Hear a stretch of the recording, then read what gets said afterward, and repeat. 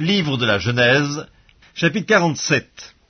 Joseph alla avertir Pharaon et lui dit, « Mes frères et mon père sont arrivés du pays de Canaan, avec leurs brebis et leurs bœufs et tout ce qui leur appartient, et les voici dans le pays de Goshen. » Il prit 5 de ses frères et les présenta à Pharaon. Pharaon leur dit, « Quelle est donc votre occupation ?»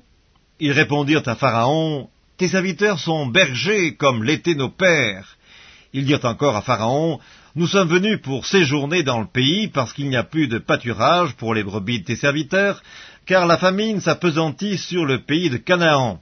Permets donc à tes serviteurs d'habiter au pays de Goshen. » Pharaon dit à Joseph, « Ton père et tes frères sont venus auprès de toi, le pays d'Égypte est devant toi, établis ton père et tes frères dans la meilleure partie du pays, qu'ils habitent dans le pays de Goshen, et si tu trouves parmi eux des hommes capables, mets-les à la tête de mes troupeaux. » Joseph fit venir Jacob, son père, et le présenta à Pharaon. Et Jacob bénit Pharaon. Pharaon dit à Jacob, « Quel est le nombre de jours des années de ta vie ?» Jacob répondit à Pharaon, « Les jours des années de mon pèlerinage sont de 130 ans. Les jours des années de ma vie ont été peu nombreux et mauvais, et ils n'ont point atteint les jours des années de la vie de mes pères durant leur pèlerinage. » Jacob bénit encore Pharaon et se retira de devant Pharaon. Joseph établit son père et ses frères et leur donna une propriété dans le pays d'Égypte, dans la meilleure partie du pays, dans la contrée de Ramsès, comme Pharaon l'avait ordonné. Joseph fournit du pain à son père et à ses frères, et à toute la famille de son père, selon le nombre des enfants. Il n'y avait plus de pain dans tout le pays, car la famine était très grande. Le pays d'Égypte et le pays de Canaan languissaient à cause de la famine. Joseph recueillit tout l'argent qui se trouvait dans le pays d'Égypte et dans le pays de Canaan, contre le blé qu'on achetait, et il fit entrer cet argent dans la maison de Pharaon. Quand l'argent du pays d'Égypte et du pays de Canaan fut épuisé, tous les Égyptiens vinrent à Joseph en disant, « Donne-nous du pain, pourquoi mourions-nous en ta présence, car l'argent manque ?» Joseph dit, « Donnez vos troupeaux, et je vous donnerai du pain contre vos troupeaux, si l'argent manque. » Ils amenèrent leurs troupeaux à Joseph, et Joseph leur donna du pain contre les chevaux, contre les troupeaux de brebis et de bœufs, et contre les ânes. Il leur fournit ainsi du pain cette année-là contre tous leurs troupeaux. Lorsque cette année fut écoulée, ils vinrent à Joseph l'année suivante et lui dirent, « Nous ne cacherons point à mon seigneur que l'argent est épuisé et que les troupeaux de bétail ont été amenés à mon seigneur. Il ne reste devant mon seigneur que nos corps et nos terres. Pourquoi mourions-nous sous tes yeux, nous et nos terres? Achète-nous avec nos terres contre du pain, et nous appartiendrons à mon seigneur, nous et nos terres. Donne-nous de quoi semer, afin que nous vivions et que nous ne mourions pas, et que nos terres ne soient pas désolées. » Joseph acheta toutes les terres de l'Égypte pour Pharaon, car les Égyptiens vendirent chacun leur champ, parce que la famine les pressait, et le pays devint la propriété de Pharaon. Il fit passer le peuple dans les villes d'un bout à l'autre des frontières de l'Égypte. Seulement il n'acheta point les terres des prêtres, parce qu'il y avait une loi de Pharaon en faveur des prêtres, qui vivaient du revenu que leur assurait Pharaon. C'est pourquoi ils ne vendirent point leurs terres. Joseph dit au peuple, « Je vous ai acheté aujourd'hui avec vos terres pour Pharaon. Voici pour vous de la semence, et vous pourrez ensemencer le sol. À la récolte, vous donnerez un 5e à Pharaon, et vous aurez les 4 autres parties pour ensemencer les champs, et pour vous nourrir avec vos enfants et ceux qui sont dans vos maisons. » Ils dirent, « Tu nous sauves la vie, que nous trouvions grâce aux yeux de mon Seigneur, et nous serons esclaves de Pharaon. » Joseph fit de cela une loi qui a subsisté jusqu'à ce jour, et d'après laquelle un 5e du revenu des terres de l'Égypte appartient à Pharaon. Il n'y a que les terres des prêtres qui ne soient point à Pharaon. Israël habita dans le pays d'Égypte, dans le pays de Goshen. Ils eurent des possessions, ils furent féconds et multiplièrent beaucoup. Jacob vécut 17 ans dans le pays d'Égypte, et les jours des années de la vie de Jacob furent de 147 ans. Lorsqu'Israël approcha du moment de sa mort, il appela son fils Joseph et lui dit, « Si j'ai trouvé grâce à tes yeux, mets, je te prie, ta main sous ma cuisse, et use envers moi de bonté et de fidélité, ne m'enterre pas en Égypte. Quand je serai couché avec mes pères, tu me transporteras hors de l'Égypte, et tu m'enterreras dans leur sépulcre. » Joseph répondit, « je ferai selon ta parole. Jacob dit, jure-le-moi, et Joseph le lui jura. Puis Israël se prosterna sur le chevet de son lit. Livre de la Genèse, chapitre 48. Après ces choses, l'on vint dire à Joseph, voici, ton père est malade. Et il prit avec lui ses deux fils, Manassé et Éphraïm.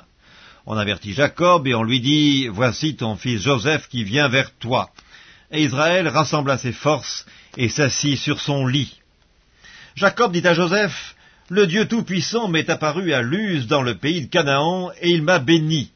Il m'a dit, je te rendrai fécond, je te multiplierai, je ferai de toi une multitude de peuples, je donnerai ce pays à ta postérité après toi, pour qu'elle le possède à toujours. Maintenant, les deux fils qui te sont nés au pays d'Égypte, avant mon arrivée vers toi en Égypte, seront à moi. Éphraïm et Manassé seront à moi, comme Ruben et Siméon. Mais les enfants que tu as engendrés après eux seront à toi. Ils seront appelés du nom de leurs frères dans leur héritage. À mon retour de Padan, Rachel mourut en route auprès de moi dans le pays de Canaan, à quelque distance d'Éphrata, et c'est là que je l'ai enterrée, sur le chemin d'Éphrata qui est à Bethléem. Israël regarda les fils de Joseph et dit, « Qui sont ceux-ci » Joseph répondit à son père, « Ce sont mes fils que Dieu m'a donnés ici. » Israël dit, « Fais-les, je te prie, approcher de moi pour que je les bénisse. » Les yeux d'Israël étaient appesantis par la vieillesse, ils ne pouvaient plus voir.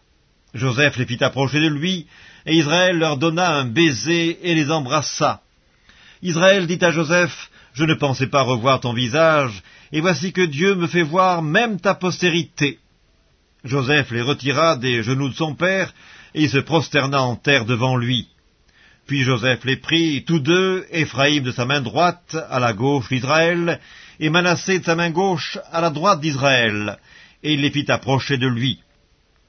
Israël étendit sa main droite et la posa sur la tête d'Éphraïm, qui était le plus jeune, et il posa sa main gauche sur la tête de Manassé. Ce fut avec intention qu'il posa ses mains ainsi, car Manassé était le premier-né. Il bénit Joseph et il lui dit, « Que le Dieu en présence duquel ont marché mes pères, Abraham et Isaac, que le Dieu qui m'a conduit depuis que j'existe jusqu'à ce jour, que l'ange qui m'a délivré de tout mal bénisse ses enfants, qu'ils soient appelés de mon nom et du nom de mes pères, Abraham et Isaac, et qu'ils multiplient en abondance au milieu du pays. » Joseph vit avec déplaisir que son père posait sa main droite sur la tête d'Éphraïm. Il saisit la main de son père pour la détourner de dessus la tête d'Éphraïm et la diriger sur celle de Manassé. Et Joseph dit à son père, « Pas ainsi, mon père, car celui-ci est le premier-né, pose ta main droite sur sa tête. » Son père refusa et dit, « Je le sais, mon fils, je le sais. Lui aussi deviendra un peuple, lui aussi sera grand, mais son frère cadet sera plus grand que lui, et sa postérité deviendra une multitude de nations. » Il les bénit ce jour-là et dit, « C'est par toi qu'Israël bénira en disant, « Que Dieu te traite comme Éphraïm et comme Manassé, et imite Éphraïm avant Manassé. » Israël dit à Joseph, « Voici, je vais mourir, mais Dieu sera avec vous, et il vous fera retourner dans le pays de vos pères. Je te donne, de plus qu'à tes frères, une part que j'ai prise de la main des Amoréens avec mon épée et avec mon arc. » Livre de la Genèse, chapitre 49. Jacob appela ses fils et dit, « Assemblez-vous, et je vous annoncerai ce qui arrivera dans la suite des temps.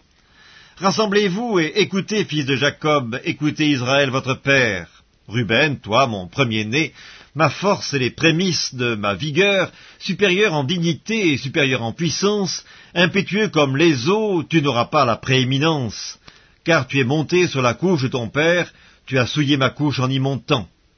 Siméon et Lévi sont frères, leurs glaives sont des instruments de violence, que mon âme n'entre point dans leur conciliabule, que mon esprit ne s'unisse point à leur assemblée, car dans leur colère ils ont tué des hommes, et dans leur méchanceté ils ont coupé les jarrets des taureaux. Maudite soit leur colère, car elle est violente, et leur fureur, car elle est cruelle.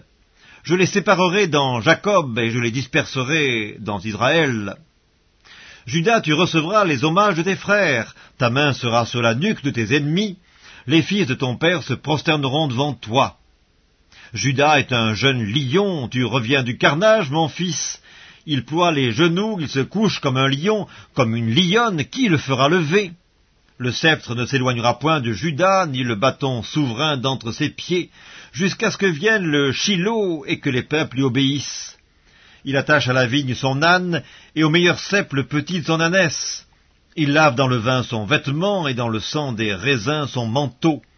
Il a les yeux rouges de vin, et les dents blanches de lait. Zabulon habitera sur la côte des mers, il sera sur la côte des navires, et sa limite s'étendra du côté de Sidon. Issachar est un âne robuste qui se couche dans les étables. Il voit que le lieu où il repose est agréable, et que la contrée est magnifique. Et il courbe son épaule sous le fardeau, il s'assujettit à un tribut. Dan jugera son peuple comme l'une des tribus d'Israël. Dan sera un serpent sur le chemin, une vipère sur le sentier, mordant les talons du cheval pour que le cavalier tombe à la renverse. J'espère en ton secours, ô Éternel. Gad sera assailli par des bandes armées, mais il les assaillira et les poursuivra. Azer produit une nourriture excellente, il fournira les mets délicats des rois. Nephtali est une biche en liberté, il profère de belles paroles. Joseph est le rejeton d'un arbre fertile, le rejeton d'un arbre fertile près d'une source. Les branches s'élèvent au-dessus de la muraille, ils l'ont provoqué, ils ont lancé des traits, les archers l'ont poursuivi de leur haine, mais son arc est demeuré ferme, et ses mains ont été fortifiées par les mains du puissant Jacob. Il est ainsi devenu le berger, le rocher d'Israël. C'est l'œuvre du Dieu de ton père qui t'aidera, c'est l'œuvre du Dieu tout-puissant qui te bénira. Des bénédictions des cieux en haut, des bénédictions des eaux en bas, des bénédictions des mamelles et du sein maternel. Les bénédictions de ton père s'élèvent au-dessus des bénédictions de mes pères, jusqu'à la cime des collines éternelles. Qu'elles soient sur la tête de Joseph, sur le sommet de la tête du prince de ses frères. Benjamin est un loup qui déchire, le matin il dévore la proie, et le soir il partage le butin. Ce sont là tous ceux qui forment les 12 tribus d'Israël, et c'est là ce que leur dit leur père, en les bénissant. Il les bénit, chacun selon sa bénédiction. Puis il leur donna cet ordre, je vais être recueilli auprès de mon peuple, enterrez-moi avec mes pères dans la caverne qui est au champ d'Ephron, le Hétien, dans la caverne du champ de Macpéla, vis-à-vis de Mamré, dans le pays de Canaan. C'est le champ qu'Abraham a acheté d'Ephron, le Hétien, comme propriété sépulcrale. Là, on a enterré Abraham et Sarah, sa femme. Là, on a enterré Isaac et Rebecca, sa femme. Et là, j'ai enterré Léa. Le champ et la caverne qui s'y trouvent ont été achetés des fils de Heth. Lorsque Jacob eut achevé de donner ses ordres à ses fils, il retira ses pieds dans le lit, il expira, et il fut recueilli auprès de son peuple. Genèse, chapitre 50. Joseph se jeta sur le visage de son père, pleura sur lui et l'embrassa. Il ordonna aux médecins à son service d'embaumer son père, et les médecins embaumèrent Israël. 40 jours s'écoulèrent ainsi et furent employés à l'embaumer, et les Égyptiens le pleurèrent 70 jours. Quand les jours du deuil furent passés, Joseph s'adressa aux gens de la maison de Pharaon et leur dit, « Si j'ai trouvé grâce à vos yeux, rapportez, je vous prie, à Pharaon ce que je vous dis. Mon père m'a fait jurer en disant, « Voici, je vais mourir. Tu m'enterreras dans le sépulcre que je me suis acheté au pays de Canaan. Je voudrais donc y monter pour enterrer mon père, et je reviendrai. » Pharaon répondit, « Monte et enterre ton père, comme il te l'a fait jurer. » Joseph monta pour enterrer son père. Avec lui montèrent tous les serviteurs de Pharaon, anciens de sa maison, tous les anciens du pays d'Égypte, toute la maison de Joseph, ses frères et la maison de son père. On ne laissa dans le pays de Goshen que les enfants, les brebis et les bœufs. Il y avait encore avec Joseph des chars et des cavaliers, en sorte que le cortège était très nombreux. Arrivés à l'ère d'Atad, qui est au-delà du Jourdain, ils firent entendre de grandes et profondes lamentations, et Joseph fit en l'honneur de son père un deuil de 7 jours. Les habitants du pays, les Cananéens, furent témoins de ce deuil dans l'ère d'Atad, et ils dirent, « Voilà un grand deuil parmi les Égyptiens. » C'est pourquoi on en a donné le nom d'Abel Mitzraïm à cette ère qui est au-delà du Jourdain. C'est ainsi que les fils de Jacob exécutèrent les ordres de leur père. Ils le transportèrent au pays de Canaan et l'enterrèrent dans la caverne du champ de Macpéla, qu'Abraham avait acheté d'Ephron, le Héthien, comme propriété sépulcrale, et qui est vis-à-vis de Mamré. Joseph, après avoir enterré son père, retourna en Égypte avec ses frères et tous ceux qui étaient montés avec lui pour enterrer son père. Quand les frères de Joseph virent que leur père était mort, ils dirent « Si Joseph nous prenait en haine et nous rendait tout le mal que nous lui avons fait. » Et ils firent dire à Joseph « Ton père a donné cet ordre avant de mourir. Vous parlerez ainsi à Joseph, « Oh, pardonne le crime de tes frères et leurs péchés, car ils t'ont fait du mal. Pardonne maintenant le péché des serviteurs du Dieu de ton père. » Joseph pleura en entendant ces paroles. Ses frères vinrent eux-mêmes se prosterner devant lui et ils dirent « Nous sommes tes serviteurs. » Joseph leur dit « Soyez sans crainte, car suis-je à la place de Dieu? Vous aviez médité de me faire du mal, Dieu l'a changé en bien pour accomplir ce qui arrive aujourd'hui, pour sauver la vie à un peuple nombreux. Soyez donc sans crainte, je vous entretiendrai, vous et vos enfants. » Et il les consola en parlant en leur cœur. Joseph demeura en Égypte, lui et la maison de son père. Il vécut 110 ans. Joseph vit les fils d'Éphraïm jusqu'à la 3e génération, et les fils de Makir, fils de Manassé, naquirent sur ses genoux.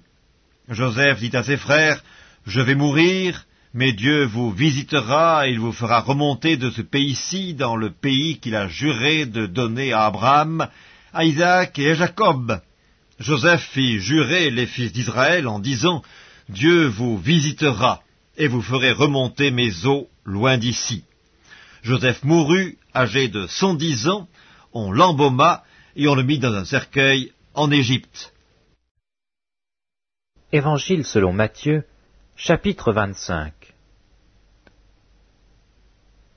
Alors le royaume des cieux sera semblable à 10 vierges, qui, ayant pris leurs lampes, allèrent à la rencontre de l'époux.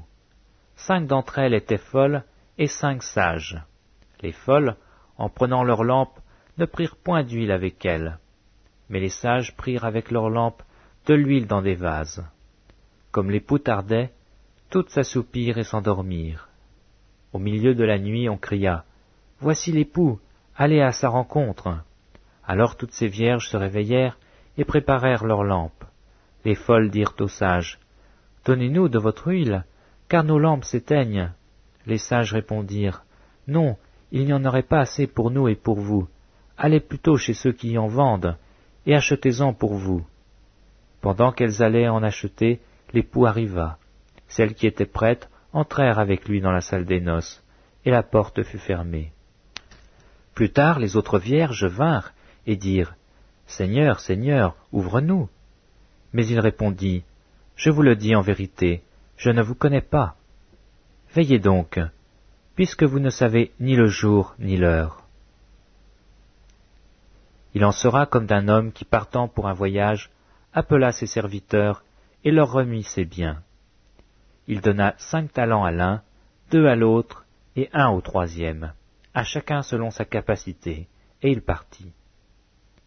Aussitôt celui qui avait reçu les 5 talents s'en alla, les fit valoir, et il gagna 5 autres talents. De même celui qui avait reçu les 2 talents en gagna 2 autres. Celui qui n'en avait reçu qu'un alla faire un creux dans la terre, et cacha l'argent de son maître. Longtemps après, le maître de ses serviteurs revint et leur fit rendre compte. Celui qui avait reçu les 5 talents s'approcha, en apportant 5 autres talents, et il dit, « Seigneur, tu m'as remis 5 talents. Voici, j'en ai gagné 5 autres. » Son maître lui dit, « C'est bien, bon et fidèle serviteur, tu as été fidèle en peu de choses, je te confierai beaucoup. Entre dans la joie de ton maître. » Celui qui avait reçu les 2 talents s'approcha aussi et il dit, « Seigneur, tu m'as remis 2 talents, voici j'en ai gagné 2 autres. » Son maître lui dit, « C'est bien, bon et fidèle serviteur, tu as été fidèle en peu de choses, je te confierai beaucoup. Entre dans la joie de ton maître. » Celui qui n'avait reçu qu'un talent s'approcha ensuite et il dit, « Seigneur, je savais que tu es un homme dur, qui moissonne où tu n'as pas semé, et qui amasse où tu n'as pas vanné.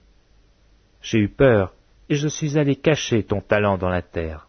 Voici, prends ce qui est à toi. » Son maître lui répondit, « Serviteur méchant et paresseux, tu savais que je moissonne où je n'ai pas semé, et que j'amasse où je n'ai pas vanné. Il te fallait donc remettre mon argent au banquier, et à mon retour j'aurais retiré ce qui est à moi, avec un intérêt. Ôtez-lui donc le talent, et donnez-le à celui qui a les 10 talents. Car on donnera à celui qui a, et il sera dans l'abondance, mais à celui qui n'a pas, on ôtera même ce qu'il a. Et le serviteur inutile, jetez-le dans les ténèbres du dehors, où il y aura des pleurs et des grincements de dents. Lorsque le Fils de l'homme viendra dans sa gloire, avec tous les anges, il s'assiera sur le trône de sa gloire. Toutes les nations seront assemblées devant lui. Il séparera les uns d'avec les autres, comme le berger sépare les brebis d'avec les boucs. Et il mettra les brebis à sa droite et les boucs à sa gauche. Alors le roi dira à ceux qui seront à sa droite, « Venez, vous qui êtes bénis de mon Père, prenez possession du royaume qui vous a été préparé dès la fondation du monde. Car j'ai eu faim, et vous m'avez donné à manger, j'ai eu soif, et vous m'avez donné à boire, j'étais étranger, et vous m'avez recueilli, j'étais nu, et vous m'avez vêtu, j'étais malade, et vous m'avez visité, j'étais en prison, et vous êtes venus vers moi. » Les justes lui répondront, « Seigneur, quand avons-nous vu avoir faim, et quand avons-nous donné à manger, ou avoir soif, et t'avons-nous donné à boire? Quand avons-nous vu étranger, et t'avons-nous vu recueilli ou nu, et t'avons-nous vêtu? Quand avons-nous vu malade ou en prison? Où sommes-nous allés vers toi? » Et le roi leur répondra, « Je vous le dis en vérité, toutes les fois que vous avez fait ces choses à l'un de ces plus petits de mes frères, c'est à moi que vous les avez faites. » Ensuite il dira à ceux qui seront à sa gauche, « Retirez-vous de moi, maudits, allez dans le feu éternel qui a été préparé pour le diable et pour ses anges. Car j'ai eu faim, et vous ne m'avez pas donné à manger, j'ai eu soif, et vous ne m'avez pas donné à boire, j'étais étranger, et vous ne m'avez pas recueilli, j'étais nu, et vous ne m'avez pas vêtu, j'étais malade et en prison, et vous ne m'avez pas visité. » Ils répondront aussi, « Seigneur, quand avons-nous vu ayant faim, ou ayant soif, ou étranger, ou nu, ou malade, ou en prison, et ne t'avons-nous pas assisté ?» Il leur répondra, « Je vous le dis en vérité, toutes les fois que vous n'avez pas fait ces choses à l'un de ces plus petits, c'est à moi que vous ne les avez pas faites. » Et ceux-ci iront au châtiment éternel, mais les justes à la vie éternelle. Évangile selon Matthieu, chapitre 26. Lorsque Jésus eut achevé tous ses discours, il dit à ses disciples, « Vous savez que la Pâque a lieu dans 2 jours, et que le Fils de l'homme sera livré pour être crucifié. » Alors les principaux sacrificateurs et les anciens du peuple se réunirent dans la cour du souverain sacrificateur, appelé Caïphe. Et ils délibérèrent sur les moyens d'arrêter Jésus par ruse et de le faire mourir. Mais ils dirent, « Que ce ne soit pas pendant la fête, afin qu'il n'y ait pas de tumulte parmi le peuple. » Comme Jésus était à Béthanie, dans la maison de Simon le lépreux, une femme s'approcha de lui, tenant un vase d'albâtre, qui renfermait un parfum de grand prix, et pendant qu'il était à table, elle répandit le parfum sur sa tête. Les disciples, voyant cela, s'indignèrent et dirent, « À quoi bon cette perte? On aurait pu vendre ce parfum très cher, et en donner le prix aux pauvres. » Jésus, s'en étant aperçu, leur dit, « Pourquoi faites-vous de la peine à cette femme? Elle a fait une bonne action à mon égard. Car vous avez toujours des pauvres avec vous, mais vous ne m'avez pas toujours. En répandant ce parfum sur mon corps, elle l'a fait pour ma sépulture. Je vous le dis en vérité, partout où cette bonne nouvelle sera prêchée dans le monde entier, on racontera aussi en mémoire ce que cette femme a fait. » Alors l'un des 12, appelé Judas Iscariote, alla vers les principaux sacrificateurs et dit, « Que voulez-vous me donner, et je vous le livrerai. » Et lui payèrent 30 pièces d'argent. Depuis ce moment, il cherchait une occasion favorable pour livrer Jésus. Le premier jour des pains sans levain, Les disciples s'adressèrent à Jésus pour lui dire, « Où veux-tu que nous préparions le repas de la Pâque ?» Il répondit, « Allez à la ville chez un tel, et vous lui direz, « Le Maître dit, mon temps est proche. Je ferai chez toi la Pâque avec mes disciples. » Les disciples firent ce que Jésus leur avait ordonné, et ils préparèrent la Pâque. Le soir étant venu, il se mit à table avec les 12. Pendant qu'il mangeait, il dit, « Je vous le dis en vérité, l'un de vous me livrera. » Ils furent profondément attristés, et chacun se mit à lui dire, « Est-ce moi, Seigneur ?» Il répondit, « Celui qui a mis avec moi la main dans le plat, c'est lui qui me livrera. » Le Fils de l'homme s'en va, selon ce qui est écrit de lui, mais malheur à l'homme par qui le Fils de l'homme est livré. Mieux vaudrait pour cet homme qu'il ne fût pas né. Judas qui le livrait prit la parole et dit, « Est-ce moi, Rabbi ?» Jésus lui répondit, « Tu l'as dit. » Pendant qu'il mangeait, Jésus prit du pain, et après avoir rendu grâce, il le rompit et le donna aux disciples en disant, « Prenez, mangez, ceci est mon corps. » Il prit ensuite une coupe, et après avoir rendu grâce, il la leur donna en disant, « Buvez-en tous, car ceci est mon sang, le sang de l'alliance qui est répandu pour plusieurs, pour la rémission des péchés. Je vous le dis, je ne boirai plus désormais de ce fruit de la vigne, jusqu'au jour où j'en boirai du nouveau avec vous dans le royaume de mon Père. » Après avoir chanté les cantiques, ils se rendirent à la montagne des Oliviers. Alors Jésus leur dit, « Je serai pour vous tous cette nuit une occasion de chute, car il est écrit, « Je frapperai le berger, et les brebis du troupeau seront dispersées. » Mais après que je serai ressuscité, je vous précéderai en Galilée.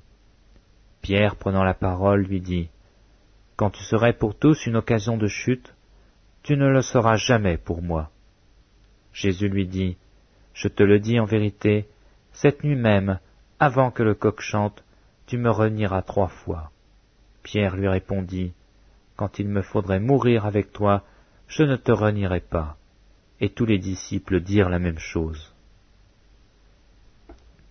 Là-dessus, Jésus alla avec eux dans un lieu appelé Gethsémane, et il dit aux disciples, « Asseyez-vous ici pendant que je m'éloignerai pour prier. » Il prit avec lui Pierre et les 2 fils de Zébédée, et il commença à éprouver de la tristesse et des angoisses. Il leur dit alors, « Mon âme est triste jusqu'à la mort. Restez ici et veillez avec moi. » Puis ayant fait quelques pas en avant, il se jeta sur sa face et pria ainsi, « Mon Père, s'il est possible que cette coupe s'éloigne de moi, toutefois, non pas ce que je veux, mais ce que tu veux. » Et il vint vers les disciples qu'il trouva endormis, et il dit à Pierre, « Vous n'avez donc pu veiller 1 heure avec moi? Veillez et priez, afin que vous ne tombiez pas dans la tentation. L'esprit est bien disposé, mais la chair est faible. » Il s'éloigna une seconde fois, et pria ainsi, « Mon Père, s'il n'est pas possible que cette coupe s'éloigne sans que je la boive, que ta volonté soit faite. » Il revint, et les trouva encore endormis, car leurs yeux s'étaient appesantis. Il les quitta, et s'éloignant, il pria pour la 3e fois, répétant les mêmes paroles. Puis il alla vers ses disciples et leur dit, « Vous dormez maintenant, et vous vous reposez. Voici l'heure est proche, et le Fils de l'homme est livré aux mains des pécheurs. Levez-vous, allons, voici celui qui me livre s'approche. » Comme il parlait encore, voici Judas, l'un des 12, arriva, et avec lui une foule nombreuse, armée d'épées et de bâtons, envoyés par les principaux sacrificateurs et par les anciens du peuple. Celui qui le livrait leur avait donné ce signe, « Celui que je baiserai, c'est lui.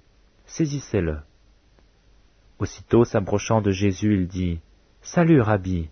et il le baisa. Jésus lui dit, « Mon ami, ce que tu es venu faire, fais-le. » Alors ces gens s'avancèrent, mirent la main sur Jésus et le saisirent. Et voici, un de ceux qui étaient avec Jésus étendit la main et tira son épée. Il frappa le serviteur du souverain sacrificateur et lui emporta l'oreille. Alors Jésus lui dit, « Remets ton épée à sa place, car tous ceux qui prendront l'épée périront par l'épée. Penses-tu que je ne puisse pas invoquer mon Père, qui me donnerait à l'instant plus de 12 légions d'anges?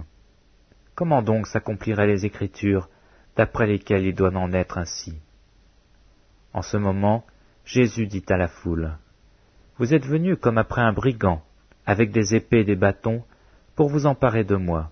J'étais tous les jours assis parmi vous, enseignant dans le temple, et vous ne m'avez pas saisi. Mais tout cela est arrivé afin que les écrits des prophètes fussent accomplis. » Alors tous les disciples l'abandonnèrent et prirent la fuite. Ceux qui avaient saisi Jésus l'emmenèrent chez le souverain sacrificateur, Caïphe, où les scribes et les anciens étaient assemblés. Pierre le suivit de loin jusqu'à la cour du souverain sacrificateur, y entra et s'assit avec les serviteurs, pour voir comment cela finirait. Les principaux sacrificateurs et tout le Sanhédrin cherchaient quelques faux témoignages contre Jésus suffisants pour le faire mourir. Mais ils n'en trouvèrent point, quoique plusieurs faux témoins se fussent présentés. Enfin, il en vint 2 qui dirent, « Celui-ci a dit, je puis détruire le temple de Dieu et le rebâtir en 3 jours. » Le souverain sacrificateur se leva et lui dit, « Ne réponds-tu rien? Qu'est-ce que ces hommes déposent contre toi? » Jésus garda le silence, et le souverain sacrificateur, prenant la parole, lui dit, « Je t'adjure par le Dieu vivant de nous dire si tu es le Christ, le Fils de Dieu. » Jésus lui répondit, « Tu l'as dit. De plus, je vous le déclare, vous verrez désormais le Fils de l'homme assis à la droite de la puissance de Dieu, et venant sur les nuées du ciel. » Alors le souverain sacrificateur déchira ses vêtements, disant, « Il a blasphémé. Qu'avons-nous encore besoin de témoins? Voici, vous venez d'entendre son blasphème. Que vous en semble? » Ils répondirent, « Il mérite la mort. » Là-dessus, ils lui crachèrent au visage et lui donnèrent des coups de poing et des soufflets en disant, « Christ, prophétise, dis-nous qui t'a frappé. » Cependant Pierre était assis au dehors dans la cour.